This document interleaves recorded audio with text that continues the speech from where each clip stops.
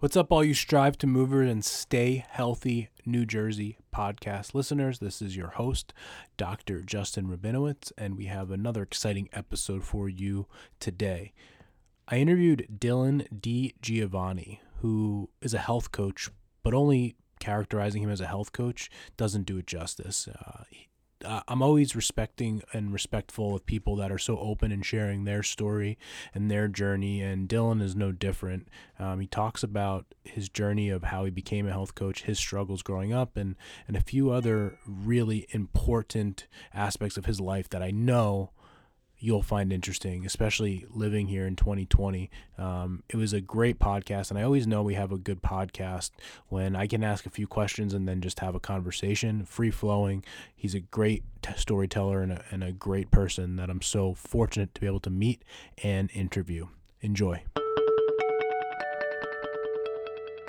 This is the Stay Healthy New Jersey podcast, aimed at helping you live an active and healthy life in and around Somerset and Union County, New Jersey.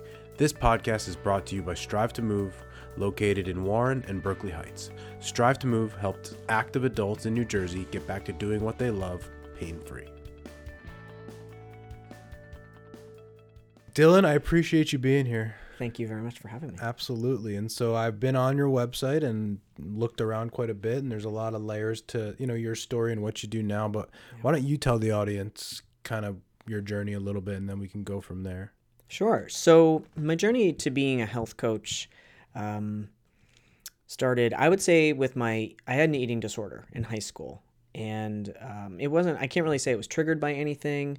I'd been made fun of when I was young, but it's not like one day I was like, I'm going to stop eating. Mm-hmm. It started with a diet, and then it kind of got crazy, out of control, and then decided to come back from that by myself, didn't go into a hospital or anything. And then that's what started, I would say, healthy eating, my interest in healthy eating. And then in my mid-20s, I developed really bad acne, out of nowhere. And a health coach, I was working, ironically, at a health food store at the time, and I didn't know what I was doing wrong. And a woman who is a health coach said, she was kind enough to say, what's going on with your face? Because it was so bad. And I said, I don't really know what's going on. And so we started working together, and it went away. I was on the prescriptions. I was doing all that stuff, and nothing was helping. I was doing all the topical stuff and was really hopeless. And she just totally made it go away. And then, so then years later, when I had another 9-to-5 job and I wanted something else to do, I was like, oh, why don't I go do that thing? And that's when I enrolled at the school, and that was in 2009. Okay. Yeah. And so since then, you've become a health coach full-time? Yeah. Okay. Yeah, I've been doing that for myself since then. Take me back to when you did have the acne. I'm sure people will be interested. What did your health coach do with you? Yeah. So she did, the first thing she realized was that I wasn't eating. At all? I was, but, eating disorders are weird. I don't know if you've ever had one, but they're weird because they kind of defy logic. So you start to make these rules about what you can eat and when and how and why, but they don't really make sense. So at that point, I was living on canned Indian food. Okay. Indian food out of a can. And like I said, I was working at a health food store. So the irony of I should have known better is just funny. And then these protein bars. Okay. These kinds of greens-based protein bars, which wouldn't be bad if you had them once in a while, but I was living on them. Yeah. So what was wrong was that my liver was toxic. Got it. It was too highly processed foods for my liver. So she got me eating real food, cooking for myself and eating real food. But what was underneath that was why was I eating like that?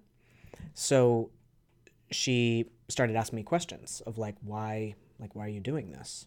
And it became clear that it was grief and anger about a relationship, but I was covering it over with these weird eating habits. Gotcha. Yeah. And so, I think it's interesting because where you got to right at the end, when someone has a eating disorder or they're heavy or they're skinny, if we just focus on the nutrition, the X's and O's, so to speak, the vitamins and the food, and we never get to the root cause, right? Are we ever actually going to solve the problem? And it's sounding like what you're saying is, we had to fix the food I was eating, but what we really needed to fix was why I was eating it. Totally. So how do you go about with a client kind of getting there with them? Yeah. Just asking them about what they're doing. I think so many people are super afraid. There's so much like that there's a right way to do something or there's a wrong way. And they bring so much fear to the sessions that I'm going to judge them or that I'm going to tell them what to do. And we honestly I just ask them, like, what are you doing? And asking them why, so that they're starting to get like critically think about their habits and like what's behind that, instead of telling them that what they're doing is wrong. And then over time, the stories just kind of come out about what's going on with their motivations or their habits. Yeah. Maybe they heard something on the news and they were like, well, I thought this is what I was supposed to do. Right. So just kind of helping them see, like, this is what you're doing and this is the impact it's having. What would you want to do differently? Yeah. Kind of thing like that. And yeah. I've always found it interesting, and to simplify things in my head, I've always looked at people that may be obese or overweight, and in my head, it's either a metabolic problem, an internal problem, or it's something emotionally like that's behind the scenes, because nobody would want to be like that, to be unhealthy, to feel like that, to look at themselves. And so they either have a medical condition or they have a something up, like, and then the example I've always used is, I remember in high school, the girls that were overweight never would eat lunch. I never forget that. We would sit at the lunch table and they would never eat. I never saw them eat. And again, they either had a metabolic condition or they were going home and maybe closet eaters or something like that. But I remember thinking back to that, it was so interesting that the ones that were heavy never ate. And so to your point, there's a lot more layers to it than I think. It's not always so easy as just fixing your macros. It's kind of fixing yourself. Totally. Then we can do that. I mean, because even one of the terms I learned in nutrition school kind of blew my mind, because I didn't know there was a word for this. It's orthorexia.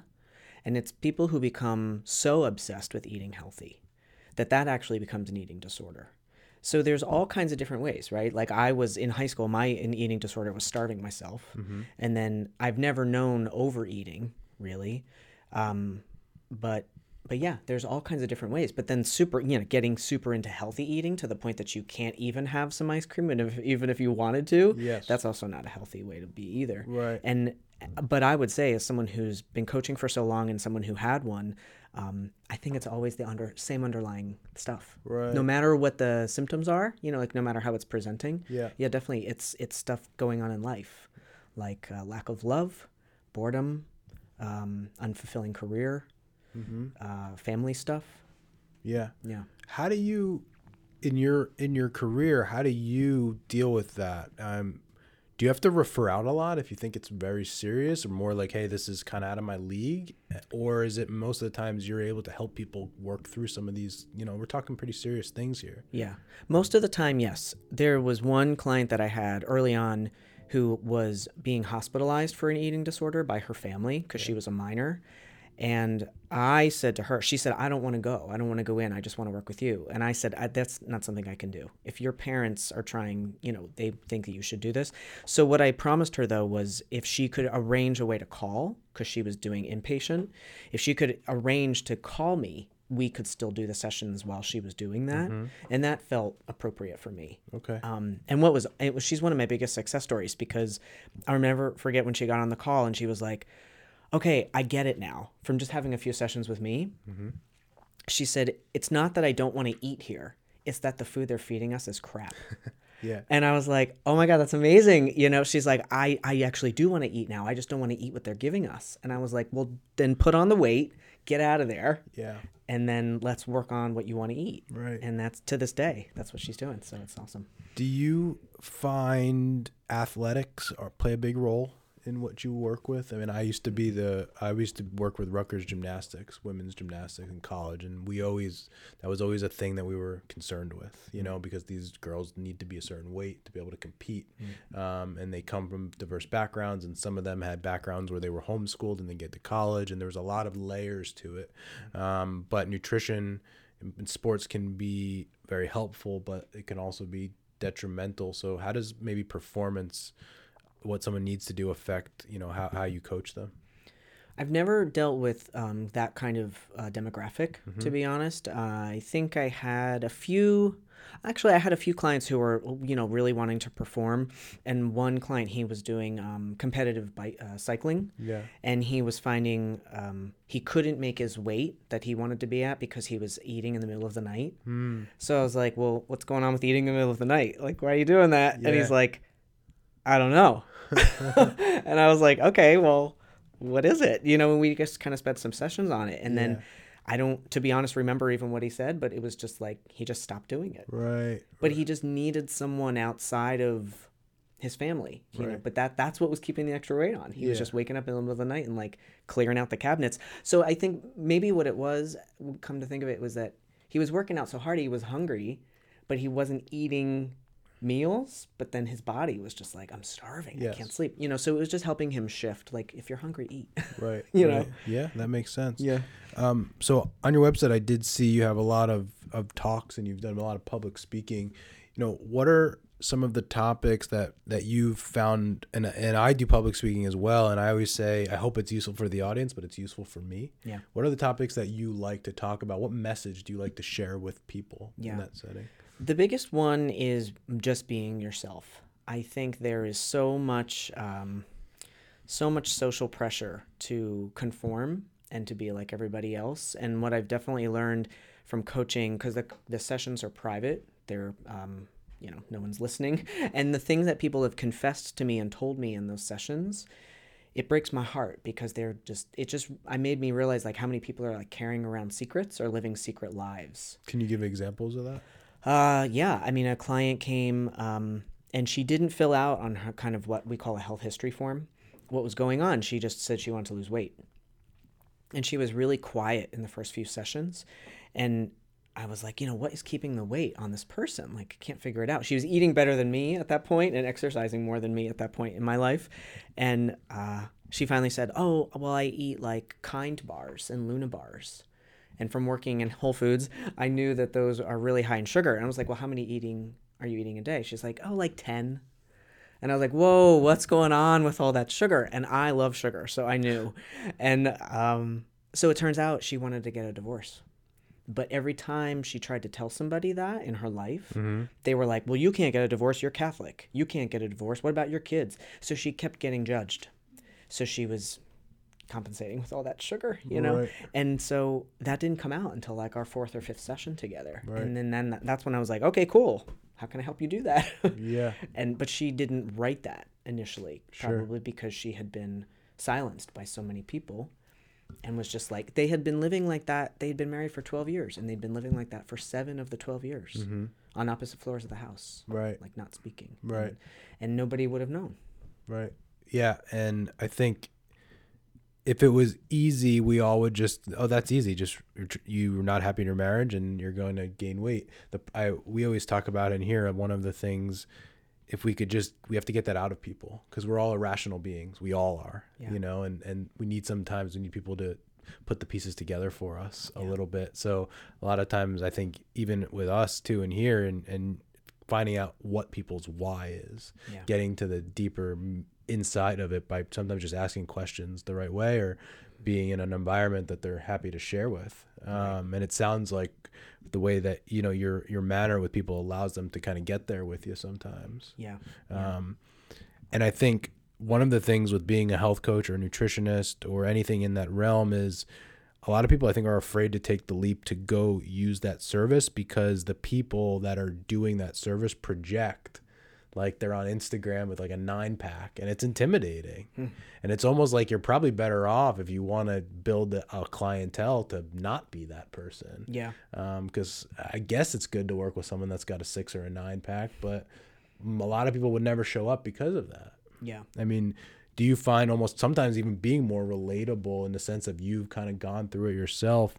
Do you find that helps you with clients sometimes? It does sometimes. This is a great question, because it's something I give a lot of thought to. I totally agree with you that there's this like paradigm right now of, this perfect social media thing, and then people even buying followers to look more successful. Sure. When I realized that was a thing, I was just like, that's so sad. Yeah.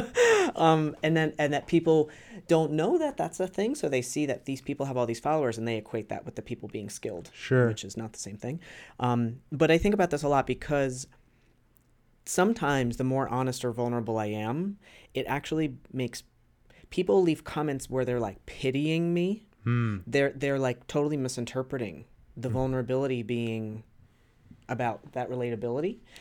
And whereas other people are like, oh my gosh, thank you for saying that. You're so much more relatable now.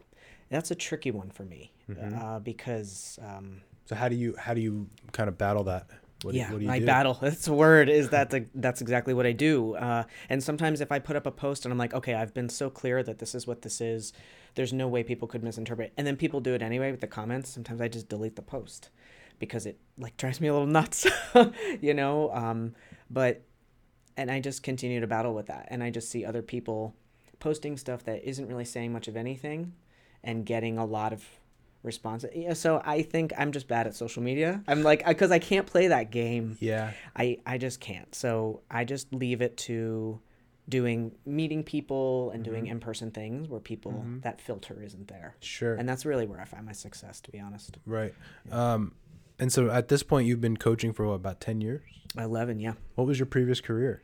Before that, well, I started teaching 8th grade in New Jersey. Okay. So 8th grade social studies. All right. And then worked as an office director for a national nonprofit. Okay. That's what brought me to Boston for a few years. So doing like curriculum and programming and event planning. What happened with the teaching? No good? No fun? To be honest, the teaching was great. The kids were rad. The administration, this was back in 2002, 2003, different times back then. I was having lunch and an administrator came in when my team and I were eating lunch together. And she was like, she picks up a piece of paper and she goes, so which are the swishy kids this year? So they were basically, it was a total homophobic thing where they were like making fun of the gay kids. And I was sitting there and I was still kind of not out about myself as a person. And so I was just sitting there eating peanut butter and jelly. And I was just like, oh my God, I can't believe they're making fun of these kids. They're 13. What would they say about me? And that's when I quit. Is that right? That got you? Yeah. I was 24 and I was just a few months shy of tenure. And I was like, that's why I left. They didn't know because I didn't tell anybody. Sure. But I was like, yeah, I'm going to go do something else. Right. Yeah. Right. So on that, and we talked briefly before, I actually think what you told me before we started recording is incredible. Tell us a little about your journey and why you don't want it to be the center. We specifically didn't start with that, but I think the way you spoke about it before is actually incredible and super respectful. So tell me about that. Yeah, sure. So, so I was coming out, I thought in 2003 about my identity. I mean, about my sexuality. I thought I was dating a woman at the time. People perceived me that way, but I was like, I don't really feel like this. So I just kind of kept going through that. And then, gosh, it wasn't until 2012 that I finally, when I was living in Boston, because I was in New Jersey and there wasn't really a lot of diversity of sexuality. There was like, you were either a gay person or a lesbian, you know? So I was like, I don't really know. And then I went up to Boston. There's like a whole lot more diversity. And I decided I was going to transition my gender identity. And people still confuse gender identity and sexual orientation, like who you're attracted to versus how you identify and present to the world. Are they totally different things? Okay. Yeah, totally different things. So it explained my confusion, you know, because I was like attracted to women, but I didn't feel like that, you know, but I didn't know what transgender was. We didn't have that as a thing. So, and it's so much more a thing now, which is awesome. But like we were talking about, what's been challenging for me as a person is when I transitioned, I just wanted to do it for me. Sure. I was like, I already had my business up and running, super successful. I was killing it. Yeah. I had like a YouTube thing before the influencer thing even started, you know? And then when I transitioned, it was like at this crucial period in history and time where people thought I was now going to be that. Yeah. And talk about that all the time and work with those people. And I tried so hard to do that because I thought that's what people wanted. Yeah. And I thought I should. It was like this sense of guilt or obligation. But my transition for me was so traumatic because I was like, my family stopped speaking to me. The person I was dating bailed. it was so hard and so bad. I was like, I actually can't talk about this for a living, like, because I'm going through it as a person. Right. Like, I just need to be a health coach. I just need to have a career and not be talking about my life. So, but it was hard because it still persists to this day, that stigma. Right. Yeah. And I think it's incredible because it's almost would be easier to do the opposite, to just talk about it, and probably all the followers and all the other things would go up, right? If you use that as your as your thing, as your shtick, for lack of a better term. So, but I think it's incredible that you had that, but it speaks to, I think, more so you as a individual to like specifically say, I'm not going to do that. Yeah. And I did this for me. Right. And my career is still the same, so I still have my career. Yeah. I think that's awesome. It's funny because you're the second person recently to say that. Like, I can't tell you how many people were just like, dude, just like, it's low hanging fruit, just do it. And I was like, but I'm exploiting myself and I don't want to do that, And so it was this ironic. So thank you for saying that. I really appreciate that because it took a lot of work to resist that and to not let people put me into that box. And then I was like, hold on, wait, that's the magic thing. Everyone gets put into a box. Everyone deals with this feeling of being perceived a certain way or told what they could be. And here I am basically saying, don't do that to me, to inspire people of all identities, to not let anyone do that to anybody. Yeah. Yeah. It took a lot of work. Yeah, I can imagine. Well, I mean, I've always kind of said with all, I don't even know how to politically correct saying this. I've always said that, I'm a big football fan. Well, they always talk about getting like black coaches to become head coaches, or we talked about maybe having a woman president. And I'm always like, can we get to a point where that isn't a thing? Like we get beyond the point that it is a thing, but it almost has to be a thing before it can't be a thing. Totally right. You're totally right. And I knew I just had to ride that wave. Yeah. I was like, if I put myself, if I just do this, right, and I let people say this is all I am, once this burns out, once this isn't like a cool thing or a fad, I'm going to be obsolete. Because that's what I'm going to be known for, right? So I was like, no, I don't want to be obsolete. I want to be around. Right. So yeah, totally. But you're right. We have to be there before we cannot be there. Right. Yeah. If you don't mind me asking, from a health perspective, just from a medical perspective, transition wise, have you noticed, are there things that, health wise have changed, transition, are very challenging for you because of it, lasting effects or anything like that, as you made like hormonal changes and things of that nature? And the reason why I ask is because I've had a patient in the past that transitioned, and not that we didn't know, I don't know if anyone knows, he tore his ACL on the same side 4 times in a row. And the idea was that his body wasn't just able to accept the graft, potentially, because no one knows. And then I saw him a couple years later, and then he developed a goiter on his thyroid. And so there were these other health things that were kind of popping up, but it was this was almost 10 years ago. And so I'm interested in that. And I also spoke with a professor at Rutgers who he transitioned as well. And I asked him about this, and what he told me was that the thing that people don't take into account is like hormonal levels before. He's like, if you were a female with higher maybe testosterone and you transitioned, it's not a big jump one way to the next. But he said if it was maybe you were very low testosterone as a female and you transition to a male, potentially that's where we're seeing, because it's such a drastic change. Again, I was interested in it because I had a patient of that way, and he kind of told me. Do you know anything about any of this? There's 2 things that I guess I would say. The first is that this is so new still, and so many physicians. Man, I really learned that moving back home to New Jersey after living in New England, because I transitioned up in Boston, where they've like state of the art care, and because this is much more of a thing. And coming back here, it was like coming back to like a third world country, because they were like, we don't know what to do. And I was like, what? Yeah. It's like, how can you not? So there's so much that people don't know. Yeah. So there's this like, we're like guinea pigs, we're like petri dishes. No one really knows what to do with us, right? As far as like what levels are appropriate or whatever. So there's a lot of that. Personally, anything that I could say I noticed, if anything, was how the muscle, like my muscle and my connective tissue changed, and how that affected my gait, how that affected my like running, things like that. It's like I've got tendons and like even like the muscles in my jaw. You know, everyone's like, your face changed. I'm like, no, it's actually the muscles in my jaw. I got thicker from the testosterone. You know, so like your body literally morphs, and you don't know if you've got an ache or you've got something. You know, like it's kind of pulling your whole system Right. out. I don't know if it's any different than if anyone started like really working out. Yeah.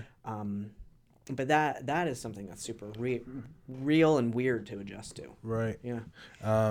Yeah, and then the balance of hormones, even for myself, I just came from a doctor's appointment and I'm generally healthy, but I've always, my sugar level has been elevated. And one of the things that she was saying was the interplay between your testosterone and your like insulin resistance. So like for men, my doctor was saying that for men that don't have as high testosterone, sometimes they struggle with sugar being too high, and females the opposite.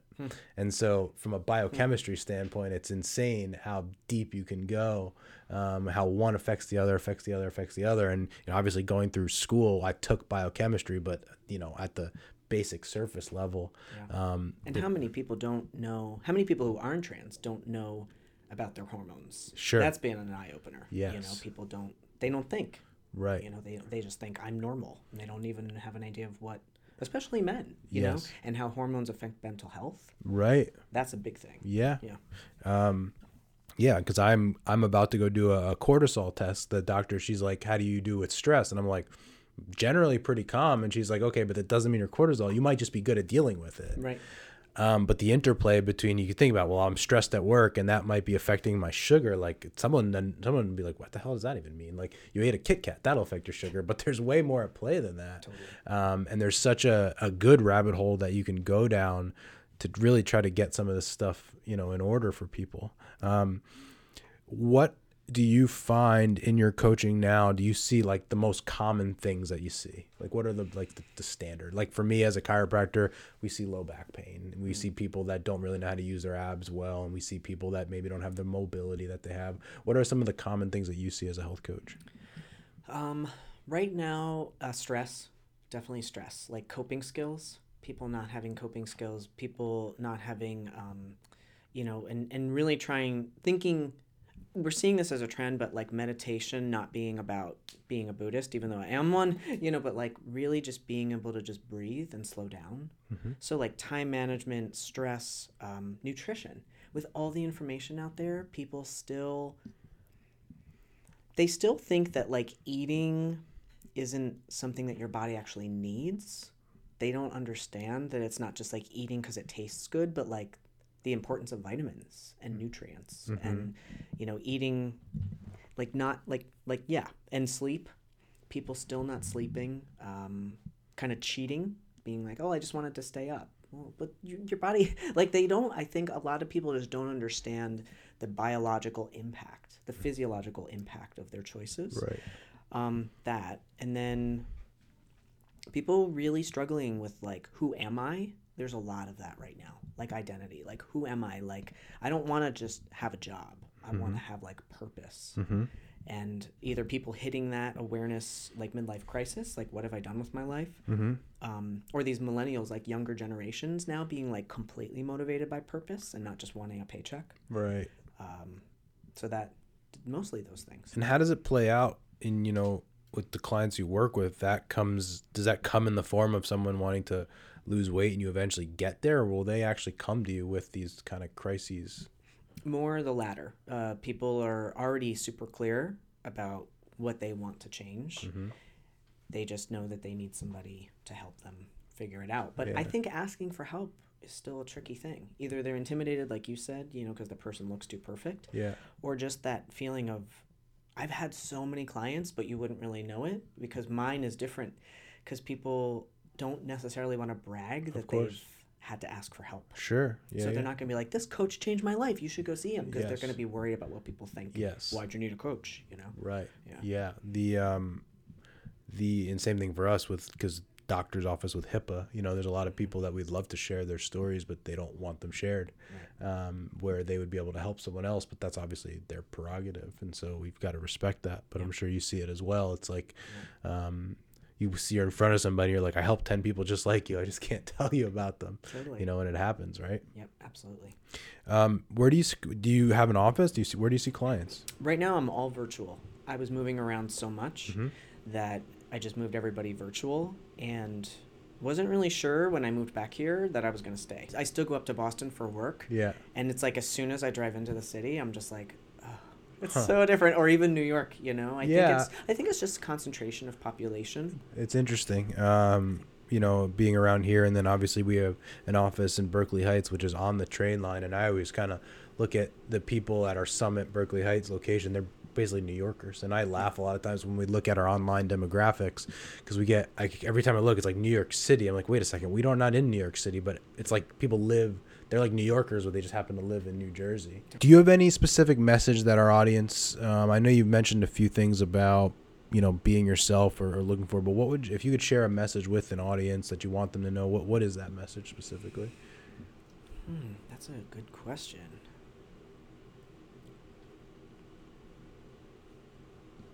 I just think that I think a lot of what folks deal with I guess, yeah, I think a powerful message that I don't really hear anyone saying, but I really feel passionately about right now is specifically around how we're labeling mental illness. Okay. And how much of that it's so complicated, and so many people are dealing with the symptoms of it, and there's still so much stigma around it, but things like sleep and water and the right food and the right people in your life so dramatically change your experience of those symptoms. Yeah. It's so fixable, it's so treatable, it's so solvable if people just practice those new habits. I mean, that's totally what helped me through the hardest part of my life. Stuff that I didn't know before, how easy it was. And so just it doesn't have to be like these massive overhauls. You don't have to suddenly start to become a marathon runner or suddenly only eat kale. You know, just like these small little things make such a difference in how you feel. Yeah. Which then makes you feel like you can actually be yourself in the world. You know, like the physical health and the mental health, there's like such a connection. No, I appreciate you saying that. And one of the things that's important to me here at our company, we're only, you know, 4 full-time team members right now, and you can ask these guys, it's been the number one thing that we talk about is mindset. Yeah. That's it, you know, and I told Hannah this yesterday, like, I want to create a culture where, like, that's it. Like, we start there.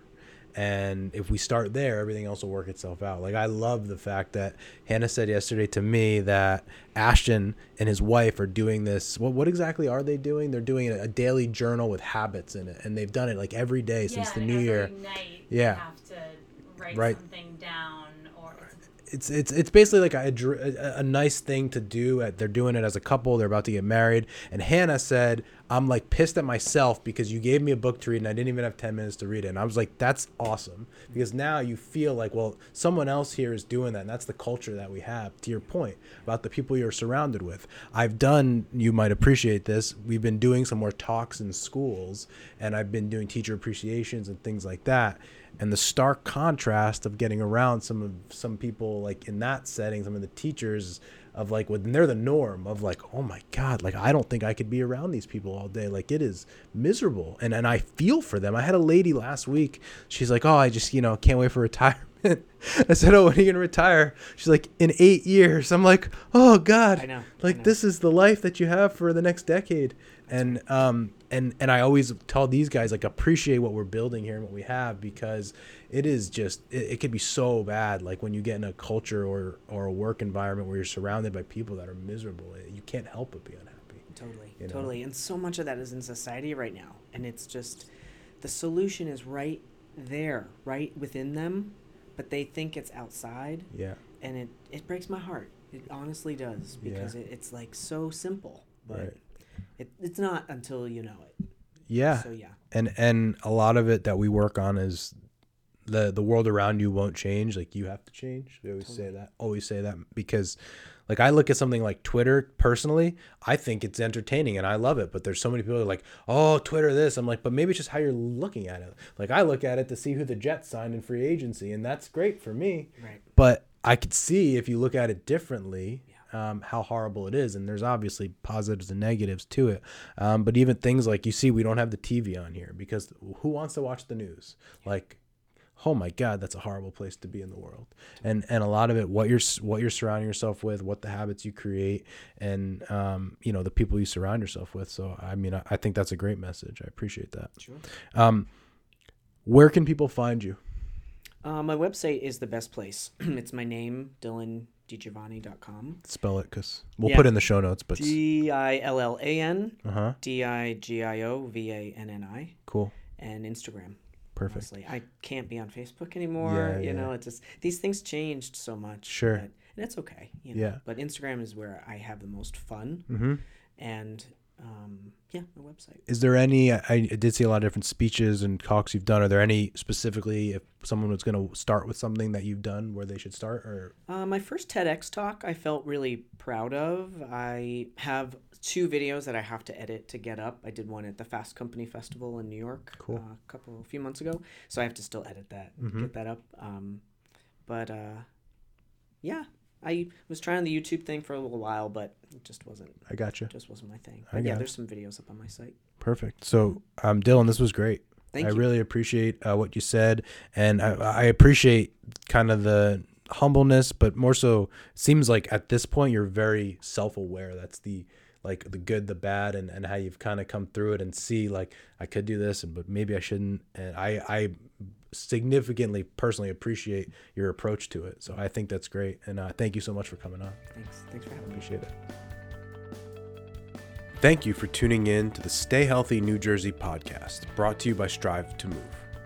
If your pain or injury is preventing you from living the healthy and active lifestyle you love and deserve, and want to get back to doing what you love pain-free, we offer both a free ebook and free over-the-phone consultation to help you figure out the root cause of your pain and the best next steps to help resolve it. Find our ebooks online at strivetomove.com/ourservices. There you'll find an ebook for topics on such things as back pain, knee pain, sports injuries, and CrossFit injuries. These ebooks will provide you with free expert advice, tips, and exercises to help solve your pain from the comfort of your own home. Just visit strivetomove.com/ourservices to download your ebook and have it delivered directly to your inbox. We also offer free, no-obligation phone consults with a doctor on staff to New Jersey residents. Just call us at 908-547-0729 or visit us at strivetomove.com and click the Talk to the Doctor First button on the homepage to schedule a call with us. Thanks again for joining us, and we will see you next time on the Stay Healthy New Jersey podcast.